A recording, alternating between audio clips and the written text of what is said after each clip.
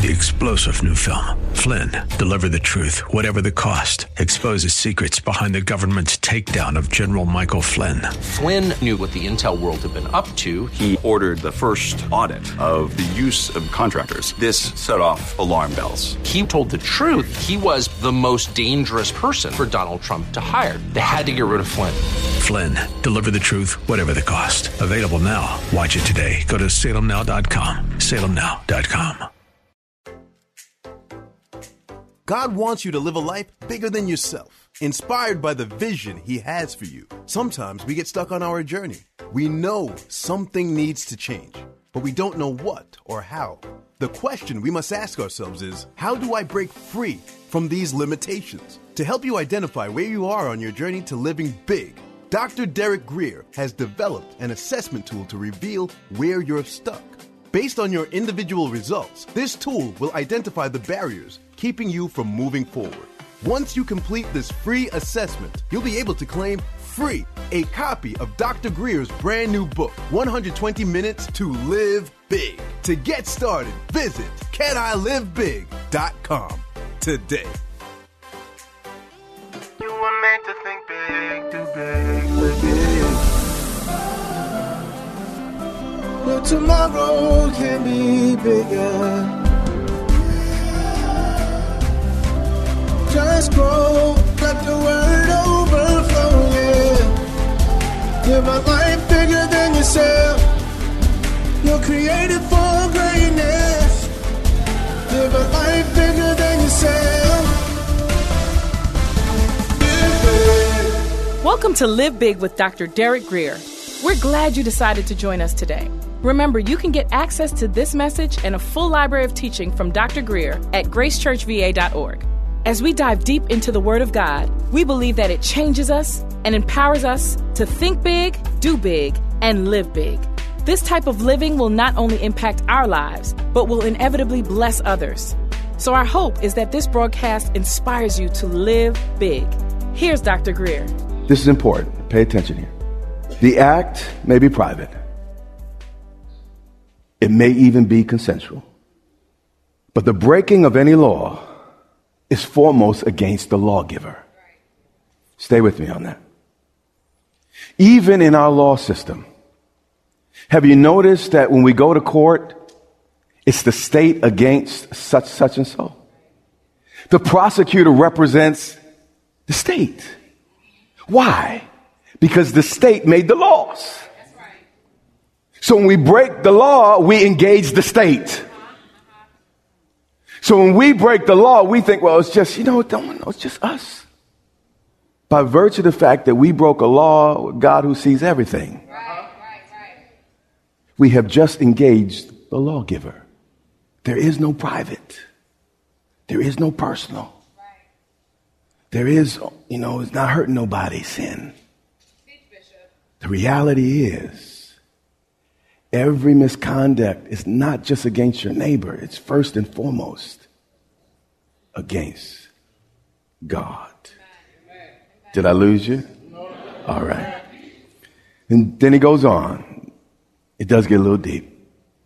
He said, listen, God, it's against you. And then instead of defending himself, he defends God's integrity. Basically, God, whatever you got coming at me, Lord, I deserve it. I'm not complaining about it. I'm not mad at you over it. But whatever it takes, please fix me. He said that you may be found just. The problem's not you, God. It's not your law. It's me. That you may be found just when you speak and blameless when you judge. Lord, when you deal with me, I won't even complain. Because, God, I have a problem. And in verse 5, he begins to explain his problem. And his problem is exactly like your and my problem. He said, behold, look at this, Lord. I was brought forth or born in iniquity. He was saying, God, you know better than anyone else. I was screwed up from day one. He was saying, God, just like I inherited the color of my eyes, the color of my skin, maybe my height, my DNA, I inherited from my great-great-grandparents, Adam and Eve, this persistent bent to just do dumb stuff. And God, no matter what I can't shake, there's just something in me that bends towards dumb. Like I said, it's going to go over some people's head, but most of you can understand. And he goes on. He said, and in my mother's womb, or in sin, my mother conceived me. Now later, the rabbis would say, hundreds of years later after David wrote this, that this was referring to the fact that David was born out of wedlock. I don't know if that was the case, but what I do know is that the context of this psalm is not David's mother. It's David's personal tendencies. And he's saying, God, I have a problem. In sin, my mother has conceived me. A literal rendering of this verse is, I was sinful from conception. Now, here's the deal. How do you know a baby can't do good or bad inside a womb? There's nobody to hate, get mad at, curse, that you're not even thinking a whole lot yet. At least not consciously. So if a baby could be sinful from conception, the Bible is teaching that sin is not just a result of things we do. It's somehow part of our inborn nature. And by the way, this is why Jesus said we must be born again. If it was right the first time, Jesus wouldn't have had to come to the earth to correct it. So he said, listen, right now, all of y'all are in Adam and in Eve, and I'm getting a little bit ahead of myself. But if you would switch and get into me, your results could be very, very different. Let's keep going. He said, in sin, my what? Mother conceived me. Now, a lot of people, when they hear this type of teaching, they think that I'm saying that all people are horrible. Not exactly. This does not mean that all people are as bad as they can be. Only a few of our deacons fall into that category. But conscience, family, civil government, they all help to restrain us. And you might say, well, that's not the case with me. I'm just really, really wonderful. Well, be honest for a second. If there was no law against sneaking up on your boss in a dark parking lot, and you knew you would not be arrested, no one bring any charge, how many of you might just think about it? Thank you. I got 5 honest people. You see, laws constrain us and keep us from doing what we might otherwise do. Ephesians 2:1, and we're going to skip a little bit and we're going to dig in. You're staying with me pretty good, though. Very good. Paul said it best here. He's describing our state before we came to the Lord. And you who were, past tense, meaning you're not this way anymore, dead in trespasses and sins. He was saying all of us, no matter who you are, how much better than you are than the person next to you. All of us were separated and alienated from God. We did not become sinners because we sinned. This is important. We sinned because we are sinners. Okay, you're not sure? The first server wasn't sure either. I want you to think about it. If we're all born good, like a lot of folk try to convey today, why is sin so pervasive in every culture, amongst every race, every creed, every nationality? I mean, if we're all born good, why is it that we don't have to teach a child a lie? Why is it that we don't have to teach a child to be selfish?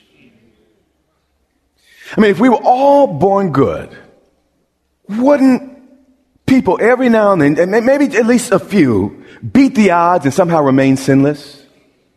But every culture, every creed, every religion recognizes that all people miss the mark. Why? Because it's undeniable. And if we were all born good, somebody in some group of people somewhere would escape it. But nobody does. Skip to verse 3. Among whom also we also conducted ourselves in the lust of the flesh. This is where it gets exciting, where everyone shouts, hallelujah. I'm just pulling your leg. Okay. And what he's talking about is that period in our life where all the decisions we made were based on what we could touch, taste, smell, and hear. And we're kind of more like the animal kingdom. And if the herd wasn't doing it, we weren't doing it. And you know, that whole thing. Fulfilling the desires of the flesh and of the mind. So we didn't just think it, we did it. Okay? How many of you? Okay. Mm-hmm. This is what I need you to know. Compared to others, you may be pretty good. The problem is, that's not what you're being judged against. Your neighbor is not your judge. Even the Supreme Court of the United States is not your judge. Because you're better than the next is a non-issue. Because you might be better than everybody else, but the standard is God himself. The one who created the universe you live in, the body you live through. The person that's perfect, good, and holy, he is the standard of righteousness. And the problem is we're judging ourselves based on the wrong standards. And that's why no one feels like they need to be saved. Because I'm pretty good. I'm going to make it in, just good as the next person. What's the next person got to do with it? It's God's heaven. It's not your next person's heaven. This next clause is what I wanted to get to. And we were by nature. It's one thing to be in trouble by virtue of deed. Case in point. Let's say I owe the court $350 for a fine. I pay the fine. Me and the court are no longer at odds because I paid the fine. The deed has been reconciled. But that's not what this says. It says we were by nature. Imagine if I was repugnant to the judge by nature, not just by deed, but everything about me was a turnoff. Everything about me was at enmity with his holiness and his righteousness. We were by what? Nature. Children of wrath, meaning children that need beatings all day long. We were by nature.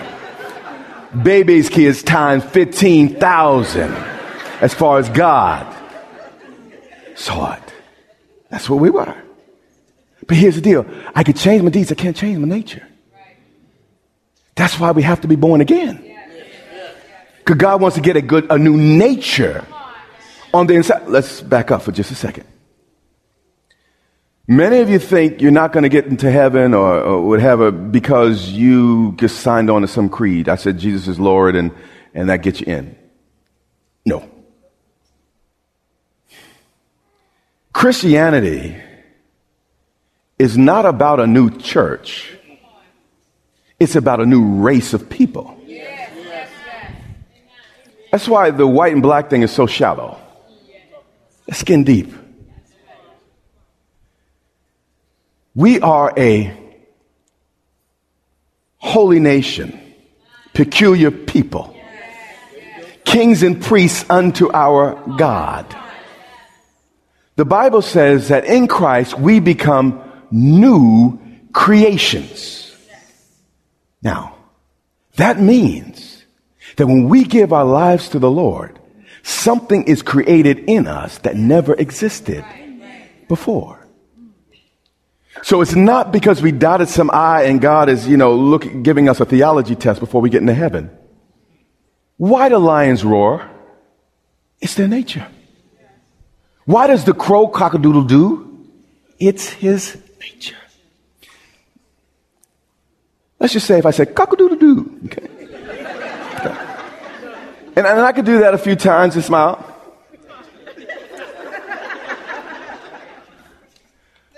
But imagine if I had to cock-a-doodle-doo all day long. It will get burdensome, wearisome, tiresome. Why? It's not my nature. If I was a rooster, when the sun, it's natural. There's no, I'm stick my chest out, because it's my nature. That's why Jesus said, my yoke is easy, my burden is light. When you're trying to be something you're not, it's hard. It's burdensome. It's difficult. So what Jesus came to do was not change our behavior, but change our nature from which our behavior comes. So, if I get into heaven and everyone has a nature like Christ, but 10 of us get in and we still got the nature of the devil, heaven's not heaven anymore. All of a sudden we have to lock our doors. We have to talk about stealing. There's going to be news reports, crime, and all the rest. Heaven's going to become earth. So what gets us into heaven is our new nature. That's why he said you must be born again. The first time was a problem. The first time got us what we got. Are you with me? Stay. All right. Romans 5:2-15.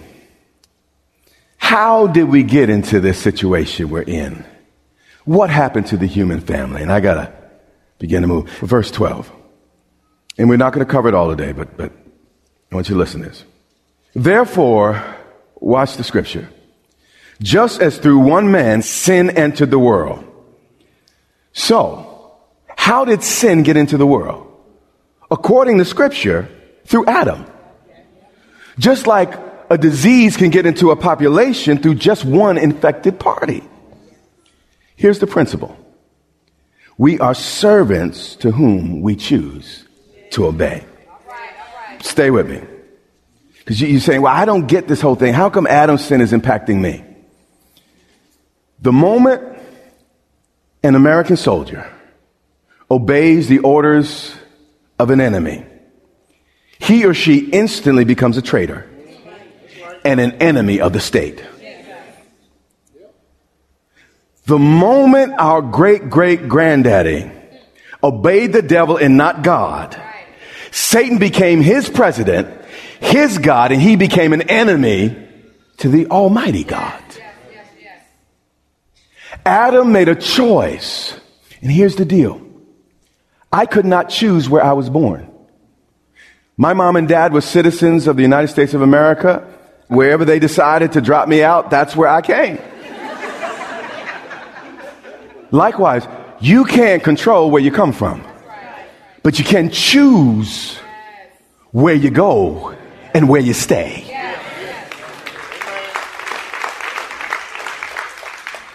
All right, enough for today. I feel like I pushed that a little bit. Psalms 51:3. And we're going to begin to wrap up shortly. David said, because just what I was saying, just there's lots of scriptures that I need to take you to really, really grab hold. But we're going to do that over the next few weeks. Don't worry. He said, behold, I was brought forth in iniquity, and in sin my mother conceived me. He's saying basically, God, there's no good thing in my flesh. Lord, I'm a complete spiritual disaster. And the only thing I could say to you, Lord, is have mercy. Verse 8. He said, behold, you desire truth in the inward parts. Lord, all you require is that I be honest with you. All you want is really my heart. And the hidden part of me, that I might know wisdom. Let's just skip verse 7. Purge me with hyssop, and I shall be clean. Does anyone remember when God used hyssop? Okay. He said, purge me with hyssop, and I shall be clean. Hyssop was used by the Israelites to put blood on the doorposts so the death angel would pass over and keep them safe from death and also release them from Egyptian bondage. But here's the deal. If it wasn't for the blood, David said, wash me. I know you, oh God, are the only one that can get these stains out. Wash me, and I shall be whiter than snow. no soap compares to the blood. It adds brightness to whites, safe for colors and rayons, kind to the hands, stronger than dirt. The blood of the lamb will make the Irish Spring. It'll get you dialed into the only help I know. Make your sins whiter than ivory. Make you as pure as a dove. Make you feel caressed. Renew your zest. And make you shout, Olay. Oh, now I got you back. I got you back. I got you back. Woo! I was trying to get you back. Verse 8, and I'm out of here. David said, make me hear joy and gladness. When you're in an argument with your spouse, and I know y'all don't argue because y'all just, again, wonderful. But when people like me get in arguments, and when that person finally admits that they're wrong, don't you kind of feel glad and relieved, you know? And it's just, I mean, it's not always a glow. It's just, or when that child or that dear friend been wrong for a long time, but they finally say, you're sorry. Doesn't kind of a warming joy come all over you? And it's, that's what David was saying. Make me to hear. I want to hear your relief, your joy. The strain in our relationship is now broken because I've owned up to it. I confessed it. And his concern was not just about him. It was God. He's saying, Lord, make me hear joy and gladness. You see, the folks lie about the church. They make it seem the church some dark place and just crucifix and blood on the walls and just harsh and dark and God's going to get you and God looking down at you like that. And that's why people stay away by the droves. But I want you to hear what the book says about the saints. Psalms 144:15 says, happy are the people whose God is the Lord's. Even when we mess up, we can experience joy and gladness. But we have to follow the pattern of David. David said, listen, the only reason you're going to forgive me is because of your mercy. Nothing to do with me. Second, Lord, I acknowledge it. I admit it. I'm wrong. I'm not explaining. I'm not excusing. And Lord, I got a problem in my condition. And I need you to help me with this condition. And when he admitted it and went to God for help, that's when the latter verses came where he said, cast me not away from your presence. But then it started talking about the joy. He restored the joy of my salvation. And God can do all that. But here's the deal. The thing standing between you and your joy is you stop comparing yourself with the next person feeling you're okay. That's why you don't admit nothing, because you think you're pretty good. It's when you compare yourself to this word. That's when I learned I had to love my wife more. I had to be kinder to my children. I needed to learn to forgive. And, you know, if I'm better. Yeah, I'm better than the next guy, but I wasn't like Jesus. You are listening to the Live Big broadcast with Dr. Derek Grier. We pray that you were inspired to think big, do big, and live big. Our goal is to compel you to live in a way that overflows and blesses those around you.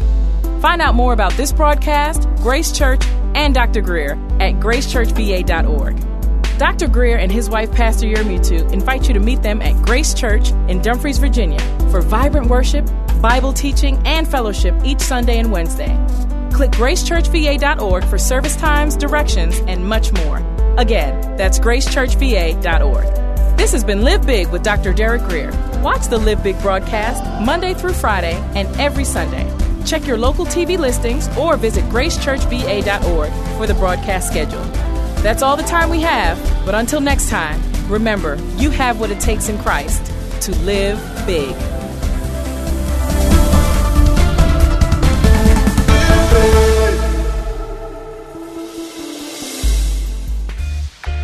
A life of influence isn't achieved overnight. It is built through the consistent application of wisdom and hard work.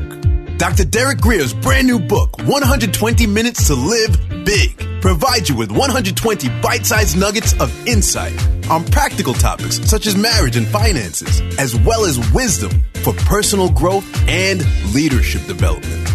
It will ask you penetrating questions to help you reflect and apply what you've learned. This book will stimulate self-examination and provide fuel for personal transformation. The best thing about it, Dr. Grier is offering this book to you absolutely free. That's right, a free copy of 120 Minutes to Live Big, mailed to you as a gift. However, that's not all. You will also get 30 days access to Dr. Grier's Growth Lab, a program designed to help you grow from good to great, from mediocre to extraordinary. It's our prayer that this gift leaves you with a burning desire to be better and become everything God wants you to be. So, if you want to live a life that overflows and blesses others, this gift is for you. Claim your free book and get free 30-day access to Dr. Grier's Growth Lab. Simply visit dgmfree.com. 3-star General Michael J. Flynn, head of the Pentagon Intelligence Agency, knew all the government's dirty secrets. He was one of the most respected generals in the military. Flynn knew what the intel world had been up to. He understood its funding. He ordered the first audit of the use of contractors. This set off alarm bells. The explosive new documentary, Flynn, Deliver the Truth, Whatever the Cost, uncovers the facts behind this scandal. Flynn told the truth. He was the most dangerous person for Donald Trump to hire. I find out the worst enemy that I'm going to face in my life is right here in America. They took my assessment and they wanted me to change it. And I was like, I'm not changing it. They had to get rid of Flynn. With in-depth interviews, archival footage, and never-before-seen personal records of the man behind the headlines. I just felt like I was drowning. Flynn, Deliver the Truth, Whatever the Cost. Available now. Watch it today. Go to salemnow.com. salemnow.com.